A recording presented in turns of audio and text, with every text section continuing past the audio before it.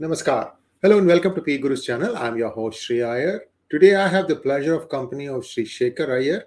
We could not bring you his program yesterday, but we are making up for it by having him join us today. And we're going to talk about a couple of things that are playing out. One is about the list of new gubernatorial appointments, and some of those things have raised an eyebrow or two. I beg your pardon. And we'll talk about that as well as Modi's counteroffensive and a few other things. Please like this video. Shekhar Iyer's words are worth gold. And he has always got a very objective view at things that play out. So let's welcome our guest of the evening, Shekhar Iyerji. Shekharji, namaskar and welcome to P Guru's channel. Namaskaram, sir. Thank you very much. Thank you. And greetings to all your viewers. Thank you very much, sir. The first question for you is Modi has been hitting back, whether it is Lok Sabha or Rajya Sabha. He has been taking on the opposition. He is upping the ante. I can see that, Shekharji. Now, the problem or the challenge before him is he has got, multiple state elections coming up and must-win states. I can think of two, Tripura and Karnataka. How much of this is going to help him, you think? He was touring Tripura today. So maybe you can start with Tripura and then you can go on to Karnataka, sir. Indeed, Shreyarji, we saw how the Prime Minister replied to the opposition, both in the Lok Sabha and in the Rajya Sabha. And Rajya Sabha, I think that was, I would say, a kind of a parting shot or a parting challenge. In the sense, he says, look, how you people are all ganged up against me. I'm an one man on the side. And in effect saying, that it's people who have brought me here and it's people who will remove me. In effect saying that you may bring up charges of proximity to Adani and things like that, but go and win elections to get me out. In a sense, the challenge to the opposition is if their current campaign against the Prime Minister using issues like this Adani share crash, if you wanted to move ahead, if you really want to make an impact, then you'll have to get the BJP defeated, in the elections, not just in Lok Sabha elections of 2024. Why not in the run-up of all these assembly elections that are there, starting with, of course, Tripura and then later Karnataka. And there are two other states, Meghalaya and Nagaland, where BJP is not the principal player.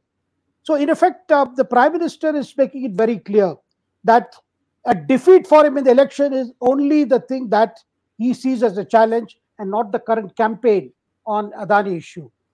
So after his, rather fiery speech, and that had a lot to do with the way the opposition was not let him speak, raising slogans, and in order to just drown his reply, because in the Lok Sabha where he had, he was much more forthcoming, and they heard him in silence.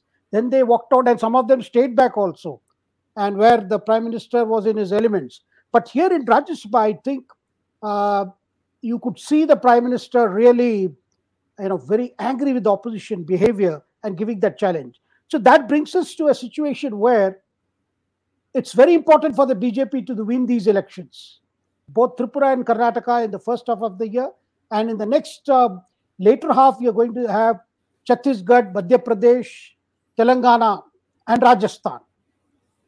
So I see a very tremendous challenge for the BJP because Karnataka, we have seen that what I get to hear is the BJP's chances are improving because of some correctional measures, but it still remains a challenge. And with the 224 member house, they will have to win at least 122 seats. So how are they going to do it? And I believe the intelligence that the BJP has gathered in terms of political intelligence is if the Prime Minister were to undertake a very vigorous campaign in Karnataka, then they can add up to even 10 to 15% votes because there is a separate, voter quotient for the Prime Minister. So therefore, one is going to see a lot more forays into Karnataka by the Prime Minister, and it is going to be a very tough battle. And the fact that the Prime Minister has set this kind of, has thrown the gauntlet, as one would say, asking the opposition to actually defeat him, or rather defeat the BJP in these elections. So I'm just wondering, why did the Prime Minister, set this kind of a high benchmark to prove that these Adani charges have nothing to do with him or with the government. And after that, you are seeing, that prime minister's speech has put all the opposition, I mean, the ruling parties, the ministers, the leaders on a sort of a new high. They feel that, look, if the Modi has thrown this challenge, it means he's sure that the BJP is going to do very well.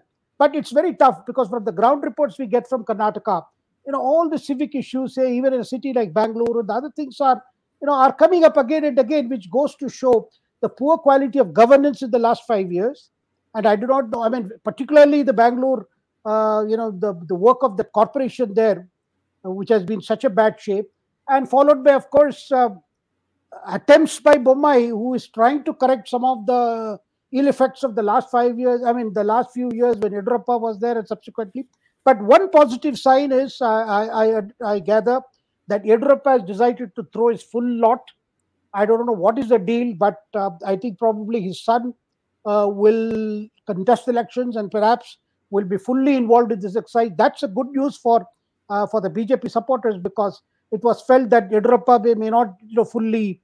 Now, coming to Tripura, Tripura is a case where we saw the campaign 2 days ago. Prime Minister was in Tripura rather yesterday, and I mean he made it. And the way the Prime Minister speaks in elections is completely different. Normally, when you see the Prime Minister address speeches, there he's in his own political elements, where he openly said, asked the voters, do you want to get back to that era when the communists, or even before that, the Congress was involved in a lot of corruption, and the system there is what was also common in Bengal, what is called chanda. Chanda means, subscription, which the party leaders would collect for everything, for every economic activity in Tripura under the Marxist rule and previously under the Congress rule. So, Prime Minister said, think of those days, trying to rejig their memory to what was happening in that state under 27 years of Marxist rule. And so I can sense from these, fiery speeches that the Prime Minister is making in the election-bound states, I think the challenge is very serious. And how they overcome it and what is the message, that is going to give.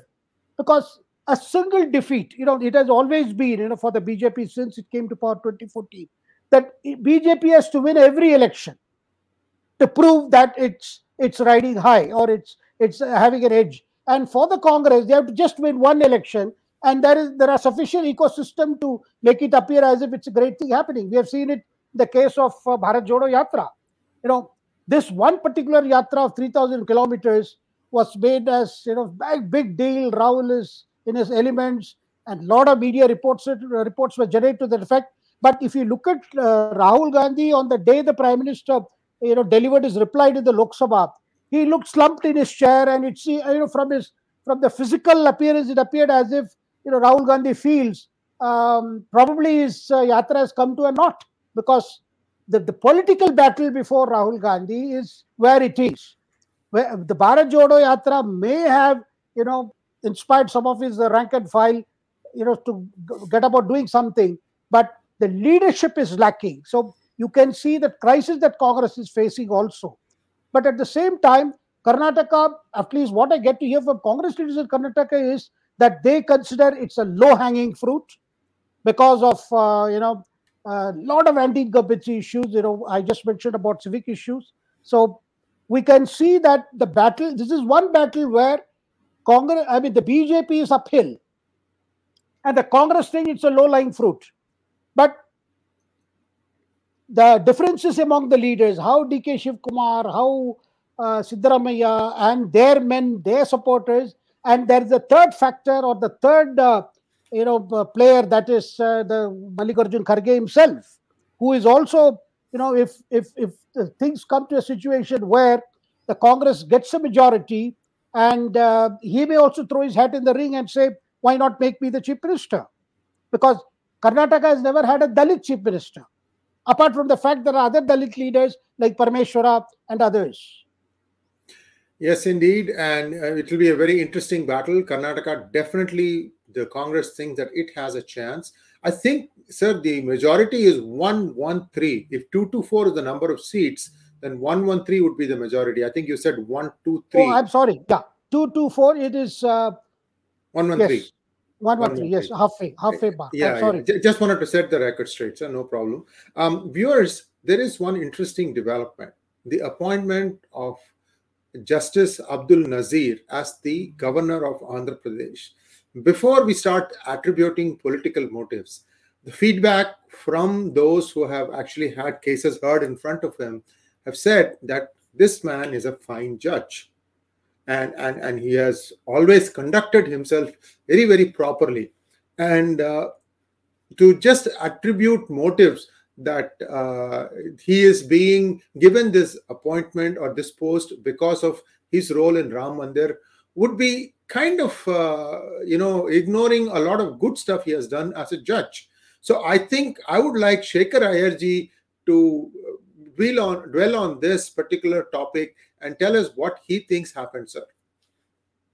Well, to say that the Justice Nazir has become Supreme Court, I mean, has become a governor only because he was on the bench that gave the unanimous judgment on Ayodhya case, the disputed place being handed over to the Hindus for construction of Ram Temple, would actually be a disservice in the sense that you cannot judge a person who was on the bench and try to emphasize the fact that he belongs to the minority community, he's from Karnataka, therefore with elections in Karnataka, the Modi has thought of this or the government has thought of this appointment. I do not think so, because he was also part of the triple talaq bench, which where they refused to, I mean, which they upheld the law on triple talaq, where Muslim women were subjected to the atrocity of their men just declaring talaq, talaq, talaq, and walking out of marriage so easily. And after the passing of the law, the number of cases have come down to a great extent because of the fear of the law, and also it has awakened the Muslim women to their rights as and to guard against being abused. It has served its purpose to a great extent. Now, given that the merits of each of those cases, after all, Ayodhya case was largely dependent on the Archaeological Survey of India's report. I mean, that was there, the judgment, and and everyone knows that the judgment was probably written by the current Chief Justice of the Supreme Court, Chandrachud, and who did not, because it was intended to be a unanimous judgment, and the author had to be kept in anonymity for the simple reason to show that this judgment has come out of the Supreme Court examining all aspects of the case, and to ensure that there is harmony and amity among the communities for the sake of our common future. So that's the best thing that the Supreme Court would have done in the situation, because any other judgment, any other verdict would have actually thrown the country into turmoil. Now, given this situation, Justice Nazir also played an important role. The fact that he belonged to the minority committee, and it was important that he was on that bench, lest any section feels that this was one-sided judgment because judges all belong to one community. Now, given that, it's very unfortunate. The Congress party in particular is trying to make an issue out of this. Shreyar, can you imagine, for the sake of their politics, they are willing to even talk about the community of this judge, and that therefore claiming that there was something wrong with that judgment. Now, if you are not willing to appreciate Supreme Court judgment, and at the same time you are worried that the temple will come up in January, and you're worried about what will happen to you know uh, the opposition parties, BJP will claim credit, the devotees will start going to Ayodhya, then after that there will be a kind of a momentum which the BJP may capture. Now, what prevented the Congress from embracing the verdict in full? What prevented the Congress from accepting the fact that the Ayodhya issue had to be settled for once for all? Now, this is the mistake the Congress is making, and it's very unfortunate, because if you start questioning like that, one will look back at the kind of honors that were done to several judges. We have seen it before. People who headed the commissions of inquiry as Supreme Court judges into the 1984 riots were later rewarded as chairman of the National Human Rights Commission. Some of them were sent here, there. I mean, one would not like to cast aspersion on people who have served on the bench and then say they got this because of that. I think that will not be correct, and that's a disservice to them, because, and it is also, I would say, lowering the dignity of the judiciary. So therefore, I think this has, but the all these appointments in particular, or all, the other appointments, apart from the fact that Justice Lazar is going to Andhra Pradesh, the other appointments have kept in mind the political interests of the BJP. And you can see that the election bound states of, say, Meghalaya as a new governor, Nagaland as a new governor, these are the two states that are going to elections in February 27th. Tripura goes to polls on February the 16th. Now, and also you can see that Tamil Nadu has got three governors. The BJP, three governors are from Tamil Nadu. There was Lagadeshan earlier. Now you have C.P. Radhakrishnan, who is from Coimbatore. And then you have got Tamilisai Soundararajan, who remains in Telangana. Now, what is the significance of this? Is the fact that with these BJP leaders, being the seniority they are, Annamalai gets a free hand in Tamil Nadu. Once he finishes his task in Karnataka as co-in charge, then his full concentration will be in Tamil Nadu to prepare the BJP for the Lok Sabha elections. And this time, they have kept some target. They are not disclosing it. But I believe out of the 39 Lok Sabha seats, they intend to at least to work on, say, at least winning 5 or 6 seats, to begin with, to have a target and to work for it. Now, with these leaders away, La Ganeshan was one of the senior most BJP leader. He became governor a couple of years ago, and then Tamilisai was also similarly shifted out, so that there is a transition in leadership in Tamil Nadu. So this is as far as Tamil Nadu is concerned. Now, apart from that, the fact that the governor, say for instance, if you take the case of Gulab Chand Kataria. Gulab Chand Kataria is the leader of the opposition in the Rajasthan Assembly today. He is actually a very senior BJP leader. There has been problem between Kataria and Vasundhara Raje, in a sense, by asking him to take up a governor's role, because Kataria has been shifted to Assam.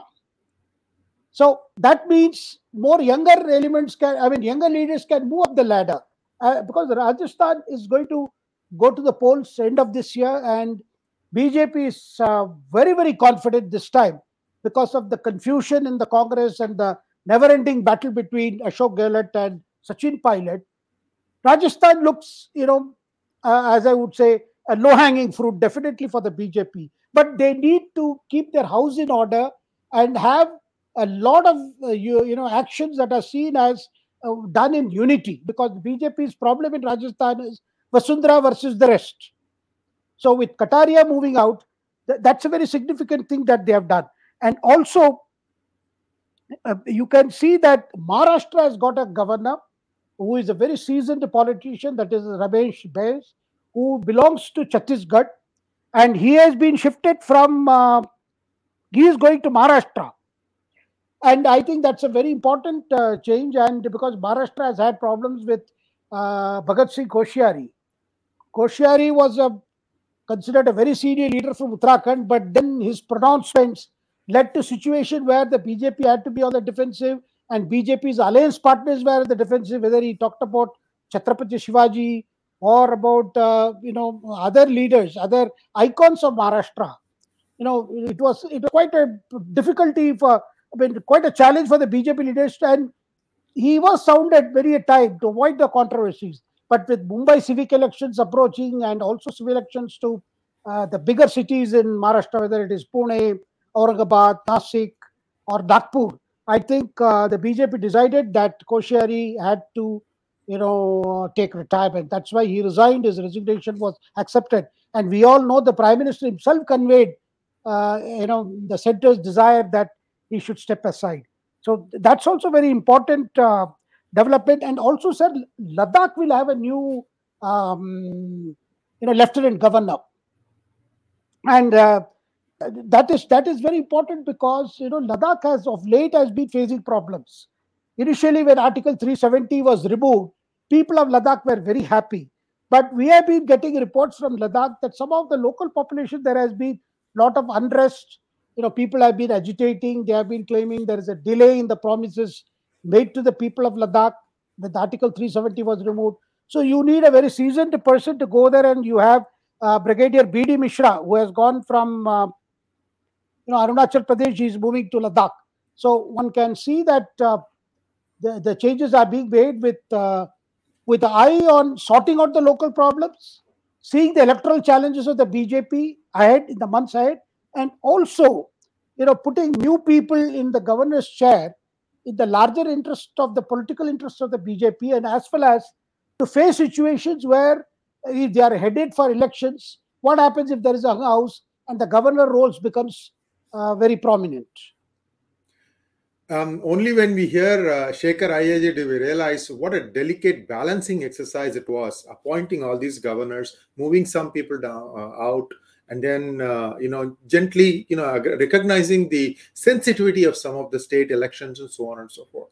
So that's one thing that I thought was very commendable on part of the Modi government. And Shekharji, the about Justice Abdul Nazir. See, one thing that we all should remember is whenever justice is served, it should not only be fair but appear to be fair. This appear to be fair is where when Nazir sits on the judgment in Triple Talaq or in Ram Mandir, you understand that this is not one community, it is not one section of the population, but India, which said that Ram Mandir has to be put there. So let's move on to the next topic, sir. James Bond. Ajit Doval. It sounds better when I say James Bond. Ajit Doval ji has been on a terrific tour of United States, United Kingdom, and Russia.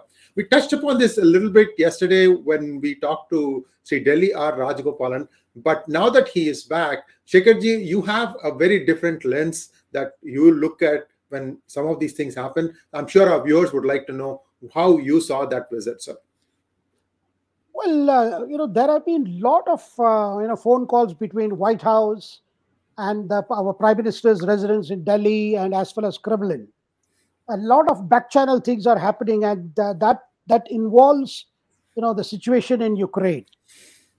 America is actually expecting Prime Minister Modi to use his good offices with Russian President Putin to see that things are de-escalated and if some kind of a ceasefire can be worked out.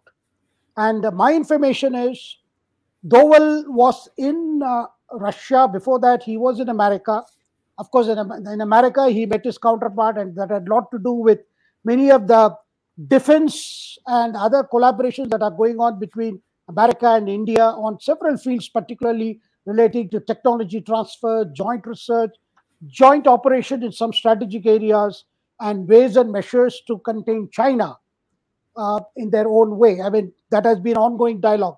But soon after that, we had a conference in Moscow of countries that have shares border with Afghanistan, and India was invited, and India has had certain reservations about Afghanistan since the Taliban took over. We resumed humanitarian aid to Afghanistan. We shipped wheat to Afghanistan because Afghanistan has been facing severe shortage of food, and those shipments were sent through Pakistan. Now the trucks laden with wheat went through Pakistan to reach Afghanistan, and other medical supplies have also been going from India to Afghanistan. And the situation in Afghanistan is quite precarious. And also, our concern is, our worries are rather more related to that the happenings in Afghanistan should not have a fallout on our Kashmir border. Of course, Pakistan is now in a severe economic crisis. It's no more in a position to undertake any military adventurism, of whatever kind. And with their difficulties in negotiating a package from the International Monetary Fund, one can sense the kind of anxiety that is there in the establishment, particularly the ministerial establishment, with IMF insisting on they cut back on the military expenses, military expenditure. So that's what's happening in Pakistan. But what is interesting that we gather in Moscow is, all the national security advisors of all the countries, Tajikistan, all those countries which are bordering Afghanistan, they had a meeting in Moscow, and after that, the President Putin met all these NSAs. But his meeting with NSA, particularly with our National Security Advisor Ajit Doval, I'm told that President Putin waved off his other aides, accepting the interpreter, and they spent more than 55 minutes one on one just with the interpreters, and where I think a proposal how to bring about ceasefire in Ukraine was taken up. We do not know the contours of that, what kind of a peace formula it could be, what kind of truce it be. Of course, you have seen Germany being forced to send their Leopard tanks. We have seen America also promising more of the sophisticated aircraft. But I mean, America can transfer anything, but it cannot transfer the immediate know how to handle these things, because even to send their latest aircraft, they will need first to train the Ukraine pilots. That's all going to take a long time. And even that's the case with sophisticated Leopard tanks, which are used by German forces. Now, on one hand, the West is trying to signal that they are backing up Ukraine in full way.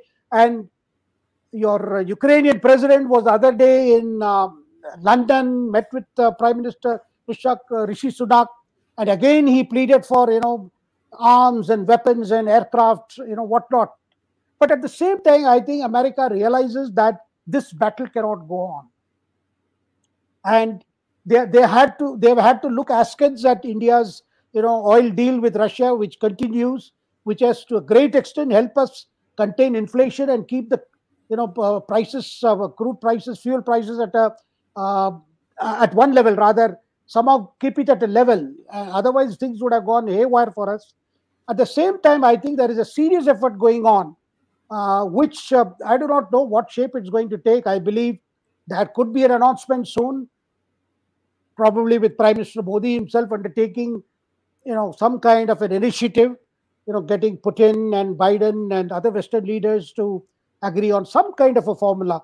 But one thing is clear, I think it is that formula would require that Ukraine, refrains from openly, siding with NATO or and not allowing the NATO forces on its soil, and in turn Russia not pursuing its aggression further. I do not know what's the formula, but definitely Ukraine situation was discussed between Doval and Putin and about India's role. Sir, but very interestingly, I mean, coincidentally or with a purpose, I do not know. 2 days ago we heard statements from the U.S. State Departments.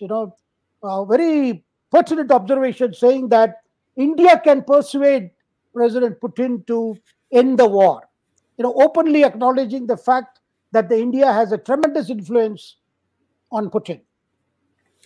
Shekharji, you touch upon so many things that I felt compelled that I need to interrupt just for 1 minute, and I'll come back to you. I'll yield the floor back to you, sir. It is believed that Prime Minister Modi told Putin, "Don't bomb civilian targets." And this message went about 3-4 months ago. If you remember, one hospital was damaged, a shelter was damaged, and so on and so forth. And after that, not much. And these are small things, but I think saying it in the right way makes a big difference. So I yield the floor back to you. But before that, viewers, please like this program. You know that we don't waste your time. And Shekharji has done tremendous amount of research. I just have his notes here in front of me. I'm just bowled over as to how much he has prepared for this program in the short time that I gave him. So please like this video, let it go viral. And back to you, Shekharji. Thank you. Thank you, Shreyaji. But what my worries are, President Zelensky himself needs to do a lot more, because he is still looking at the West to provide him a solution. And increasingly, you can see the problems that the Europe is facing, problems that UK is facing. Barring America, everybody seems to be having problem in meeting energy shortages, and with the kind of pressures that the economy is facing, with recession appearing on the horizon, as it were. And I think if an offer is made, I think Zelensky, the Ukrainian president, should grab it. And at the same time, as you mentioned, yes, there is a change in the Russian strategy, because that kind of bombing has not happened. That's absolutely correct. And at the same time, in some areas, they have even pulled back their troops. Some people called it a tactical retreat, but others say that Well, barring the region where the Russian-speaking forces are there, and where there is a Russian-speaking population. Even in those areas, some of the areas Russian troops have pulled back to their previous position. So obviously, there's something is happening on the ground. Something is happening. I mean, people are working on the telephone lines to move forward. So we'll have to wait and see what will happen in the next couple of weeks. Shekharji, I forgot to update one other information data point on what you said about engagement of India with Afghanistan. Two things happened, and one of the things was mentioned about a few months ago by Major Madan Kumar. What used to happen was, the wheat trucks, there were also trucks carrying simple things like Britannia biscuits, and they were going through Pakistan, and Pakistan actually was trying to steal some of those things. I hate to say this. They were also putting a lot of unreasonable restrictions. For example, they said that these trucks cannot have anything to do with it, like the India is sending food to Afghanistan. India said, fine. Then they said every box that had things such as, like, let us say there's a big 1 foot by 1 foot by 1 foot box inside which you've got all these, Britannia biscuit packets. They said on this cardboard box, you cannot have the signage of Britannia. Then they said on the individual wrapper of each of these biscuit packets, you cannot have the name of the company. Such silly thing. And you know what India did? All they did was they said to the manufacturers, put your logo on the biscuit itself, because ultimately that's what the person is going to eat. That's when they'll remember us. So that's one thing. Second thing is, Afghanistan has invited India to finish the two bridges, I think it is dams that India has been working on. One of them is very essential. It's on the Kabul River. That can really help Afghanistan wean itself away from opium, which is their main crop today. Unfortunate. It's a very different, hilly, rocky, harsh region with extreme weather climates. They have a lot of natural resources. But beyond that, as a human being, I think India is trying to look at them that way. Shekharji, if you would like to add something, please feel free, sir. After that, we can go to questions. So, Pakistan is also having problems with Afghanistan. Yes. Despite, and recently there were clashes on the Pakistan-Afghanistan border also. Yes. So, which goes to show that things are on the boil there. And I cannot but just recall the fact that the joke going around in Pakistan, and also I think quoted by one of our former RAW official, was that only Modi can save Pakistan, probably with an economic package. This is the joke. Probably if the IMF imposes so many conditions, perhaps our condition would be just drop Kashmir, stop terrorism. That's all. Maybe we can help them too. This could be the message. Yes, indeed. And now let's take up some questions. We have a fair amount of questions for you, Shekharji. Magnet Ranga wants to know, by constantly attacking Adani Group, isn't Congress antagonizing industrial and business houses in India by giving up anti-business opinion? Definitely, I would agree with Rangaji, because I mean, what is happening is the Congress is a centrist party. Rather, it was supposed to be a centrist party. We saw Prime Minister Narasimha Rao brought economic liberalization. And after that, the Congress has always been following the middle of the road, the middle path, as Narasimha Rao would say. But when Sonia Gandhi took over in after they came to power, and it was a Sonia Gandhi run government, it gradually things began to shift towards the left. And with Rahul Gandhi taking charge, more of radical left views started gaining ground. And in the result, you have a Congress party which has actually had, which brought the economic liberalization in the early 90s, and subsequently falling victim to its own propaganda, which, in order to counter Modi, has been attacking all kinds of business. And when the fact that some of the Congress governments haven't done business, and Adani's fortunes, we discussed it last time, it grew during the period when Rajiv Gandhi's time, and subsequently also. So, and even today, you have had governments in Rajasthan. Why Kamal Nath as Chief Minister of Madhya Pradesh? They have had best of relations with these businesses, particularly Adani. I think what will have to be understood is that even said the other day, it was being mentioned. Now, talking about LIC, LIC being influenced by this government to put more money on Adani. They had put money in other times also on other companies. And the LIC had also had to sustain loss. In the case of, say, Jindal Group, the case of JPs, there are other groups also. So this has happened before. But this particular case is different. The simple fact. And today I happened to talk to a central minister because there have been criticism that why were so many airports given to Adani? Because this is a charge that was made inside the parliament too.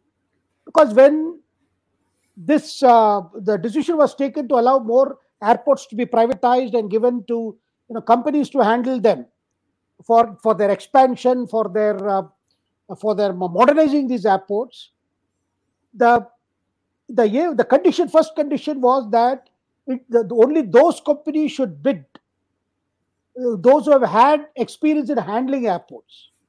Now, incidentally, there were no more than 2 companies or 3 companies who have had that experience. Because in order to have an experience, you must have a first opportunity.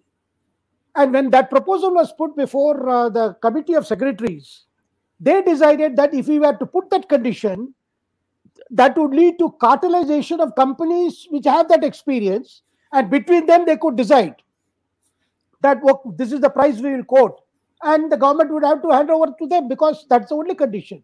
So it was decided we will not allow that. Now the question is asked, then if you were doing away with that condition, why did you not put a cap on the number of airports to be given to a person? But what I gather, from what the minister told me was they did not wish to put a cap, not because they wanted Adani to win all the bid.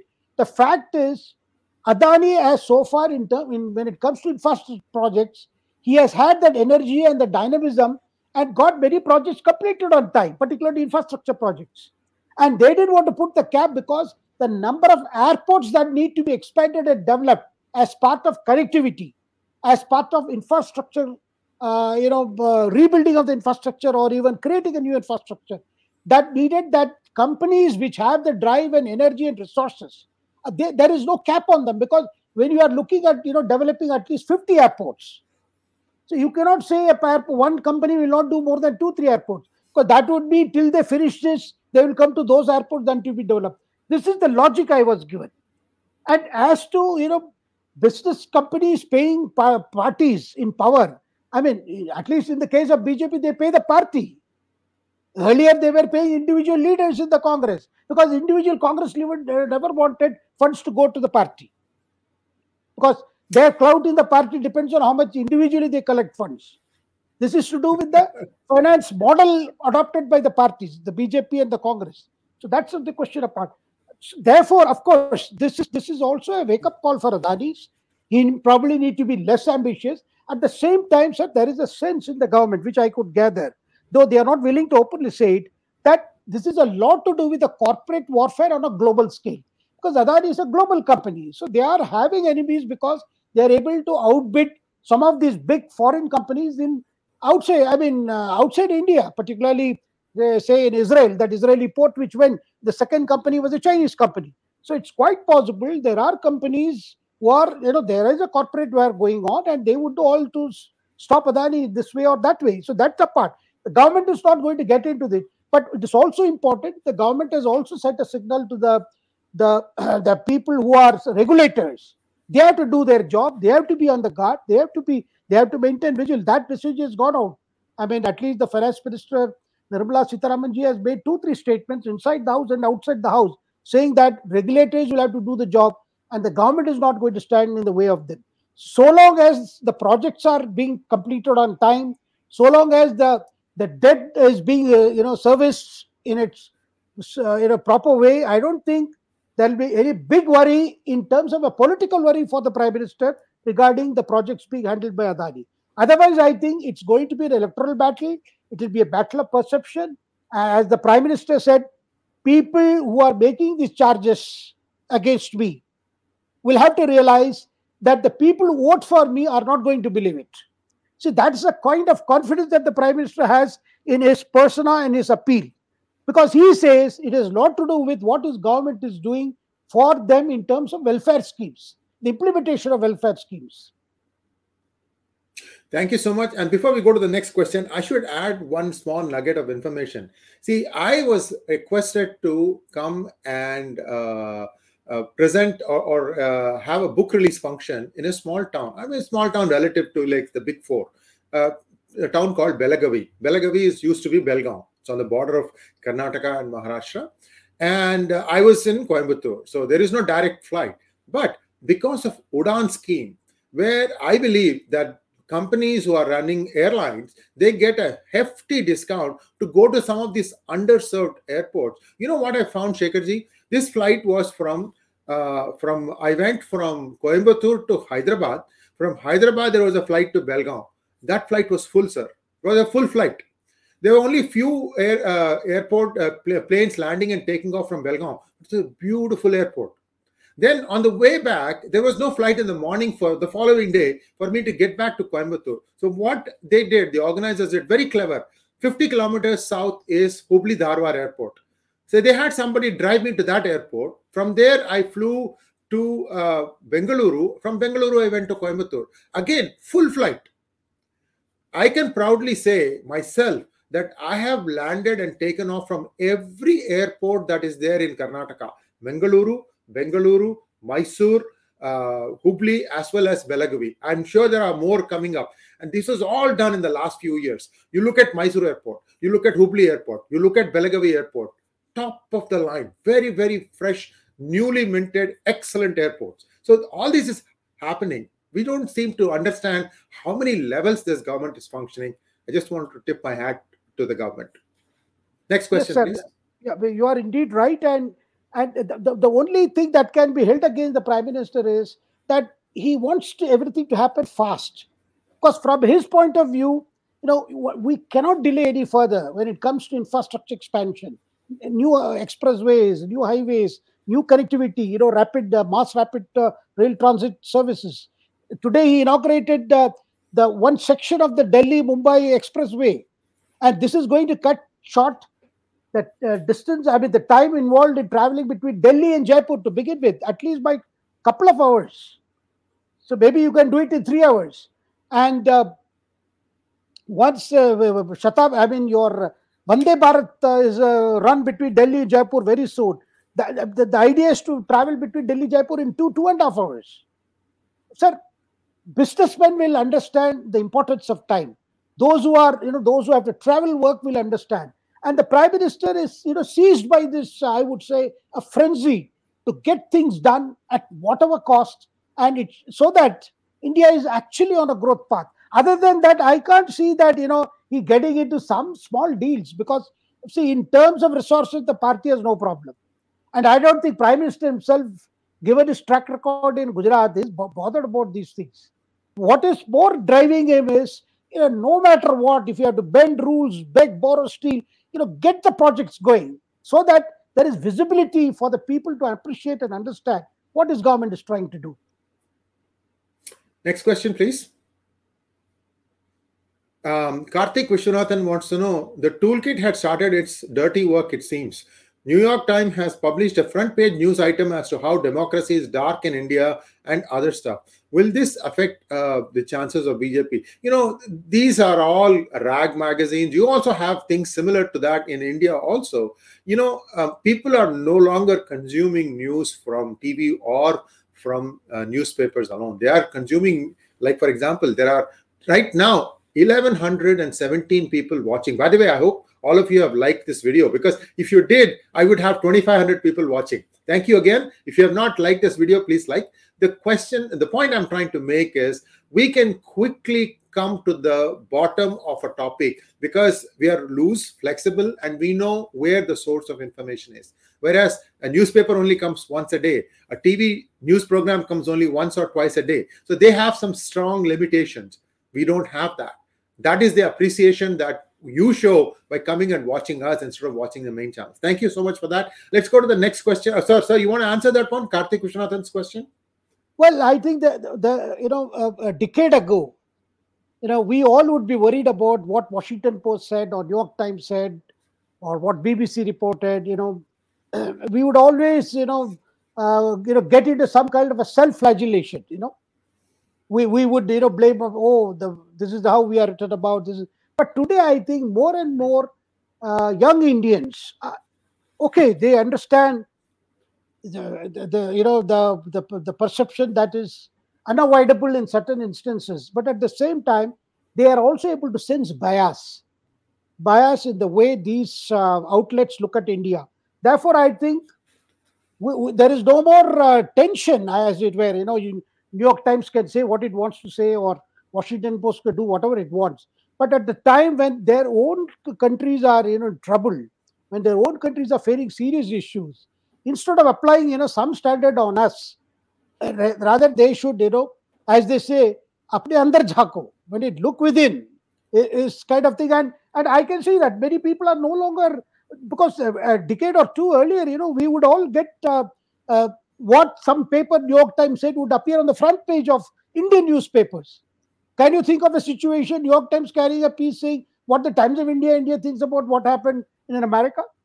So I think there is a lot of awakening, as it were, so that the people realize that, look, of course, these organizations claim they are very professional and they are trying to portray a picture which they think is not being written about in the Indian media, but that's a different story. Okay, they can write what they want, but we know what is happening to us and what is not happening to us. Pranav Prakash Tiwari wants to know, how is BJP doing in Chhattisgarh? We haven't heard much about what the BJP plans to do, but Chhattisgarh is under now Bhupesh Baghel, who has been, he is now the one-man show in Chhattisgarh, and he has been using the resources of Chhattisgarh to help Congress in different states. So there is a lot of anti-incumbency there. I think the BJP will reveal their plans for Chhattisgarh once they are done with Karnataka and Tripura, and we are going to see changes in the BJP setup in Chhattisgarh, and where the bottom line approach is, get more and more young people, fresh faces to handle, to connect with the voters and present a new, re-energized BJP in Chhattisgarh. Next question, please. Karthik Viswanathan again, happy that Shekharji mentioned civic issues. I am from Bangalore and part of some citizenry groups. Civic infra is collapsing. Karthik, one small add on to that before I hand the mic over to Shekharji. Bangalore sits on soft sand. You have to first, fortify the foundation before you can put some infrastructure projects on it. Remember how long it took for that Hebbal to New Airport Road to be built, because they had to actually first strengthen the foundation. So there are some challenges like that. Over to you, Shekharji.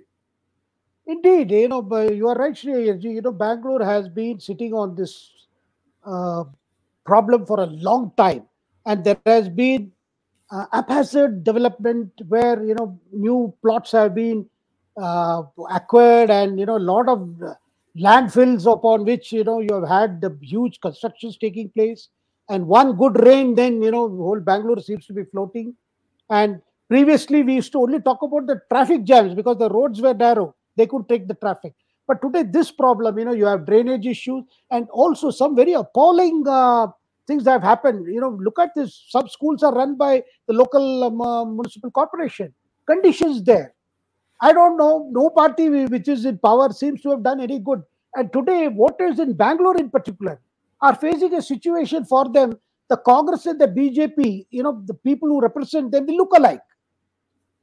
Yes. And sometimes they are just plain labels, and there is nothing to look forward to any election, because the same lot comes, or the same lot gets divided and assumes a new, it's like an amoeba. And they feel that nothing much is happening. Of course, in Bangalore, you have a very strong, citizenship vigil groups who are pointing out these issues, particularly the way the infra is collapsing, and the way, even other issues, whether it is policing, whether it is condition of schools, condition of roads, these are all issues that are, coming to the fore, the transport services. But at the same time, I think if it's up to the people to, vote for a stable government to give stability, because after all, you get the government, you choose the kind of people you elect. If there is a hung house, or if you are giving one party a center majority, then that party has, because you remember when we discussed Karnataka, I mentioned a figure of 122 because many leaders have told me, for a stable government to function, at least it should have at least 122 or some kind, that's the figure they keep saying. Because our problem is the borderline cases. It just 2 seats more than the halfway mark, then the instability sets in. Or you will have to have a coalition, say, with a party like Janata Dal Secular, whether it is Congress or BJP. Let one party get complete majority. And let them, because they always, if they are always voting almost a hung house.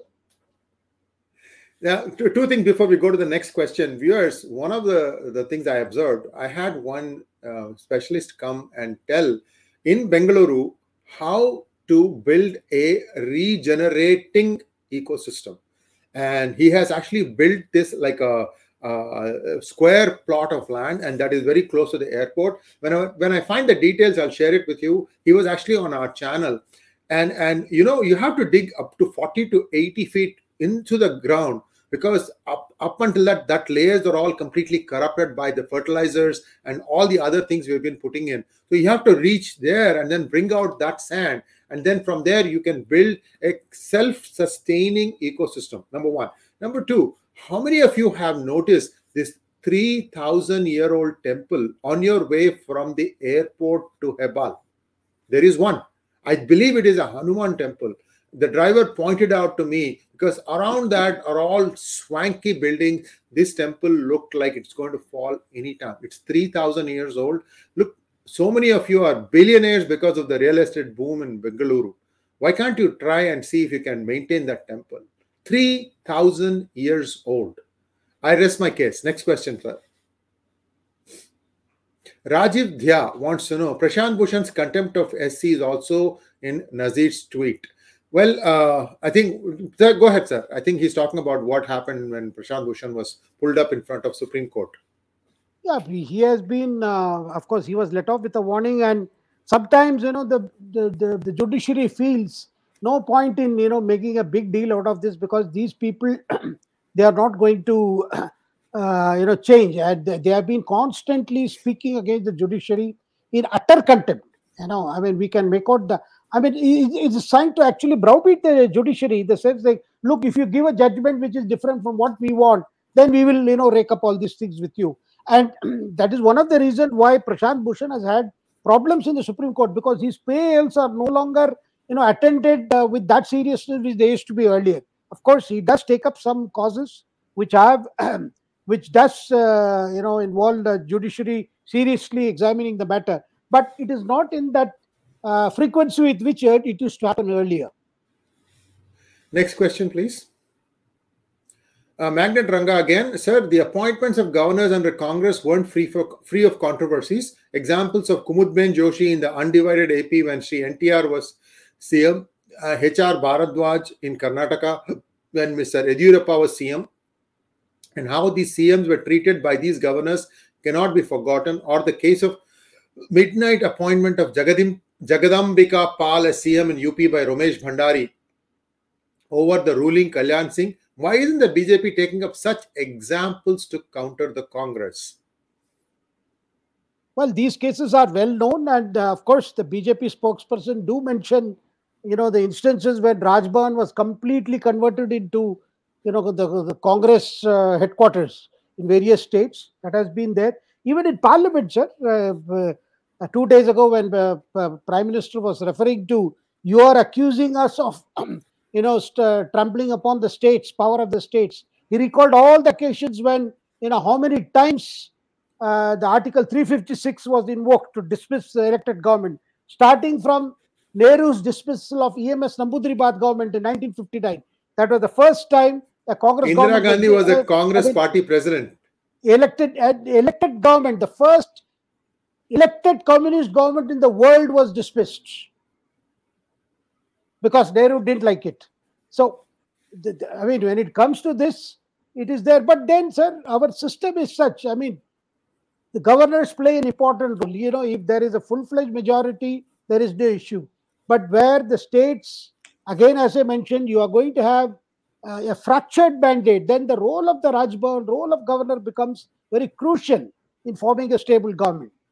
And no ruling party is going to let go an opportunity to have somebody whom it trusts in Raj Bhavan. Yes, indeed. And now let's go to the next question. Simple Jack wants to know, how can a judiciary who's supposed to lead by example indulge in so much nepotism? 12 out of 32 judges are related to other judges or political leaders. Good point. It didn't happen yesterday. It's been happening for a long time. Take it away, sir. Well, that is the reason why the National Judicial Commission was thought of. That in order you will have to streamline the way the judicial appointments are made. But then the entire judiciary, joined hands and they threw out that bill that was passed by Parliament, and almost 15 state legislatures had given endorsement. So, well, the debate is still continuing, and of course, of late, one can see that some kind of a truce has been effected between the judiciary and the government, and where probably there will be more, I would say, discussions between the government and judiciary how to go about this. Because the judiciary is still sensitive to allowing any return of the National Judicial Commission kind of thing back. That they are very sensitive. But at the same time, probably some discussions can happen where things can be more there can be more transparency in the method of selection. And as far as this nepotism issue is concerned, there are numerous instances, whether at the state level or at the central level, and this has been a matter which talked about in the bar and even in the bench. I mean, on the bench. Next question, please. Gaurav Chaudhary wants to know, as a co-in charge, can Annamalai do magic in favor of BJP game in Karnataka, where he did service as an IPS officer? Well, a co-in charge will be assisting the in charge, that is Dharmendra Pradhan himself. Now, the idea to deploy Annamalai has two things, two purposes. One, BJP central leadership thinks that Annamalai is an important leader, and he's also a national leader who will take care of, who can be deployed as and when the BJP leadership feels his services are needed. That is one. So therefore, asking him to join in the efforts of the BJP to win the Karnataka elections is a very significant thing, and recognition of Annamalai's expertise. And though he is very new to politics, he quit IPS and then joined BJP for a full political life. But the fact that he has been interested also to do with the fact that he was one of the very successful IPS officer in Karnataka, knows Kannada language, and has a lot of contacts there, which can be of great help to for the BJP's election management. ಕನ್ನಡದಲ್ಲಿ ಚೆನ್ನಾಗಿ ಮಾತಾಡ್ತಾರೆ ಅವರು. Next.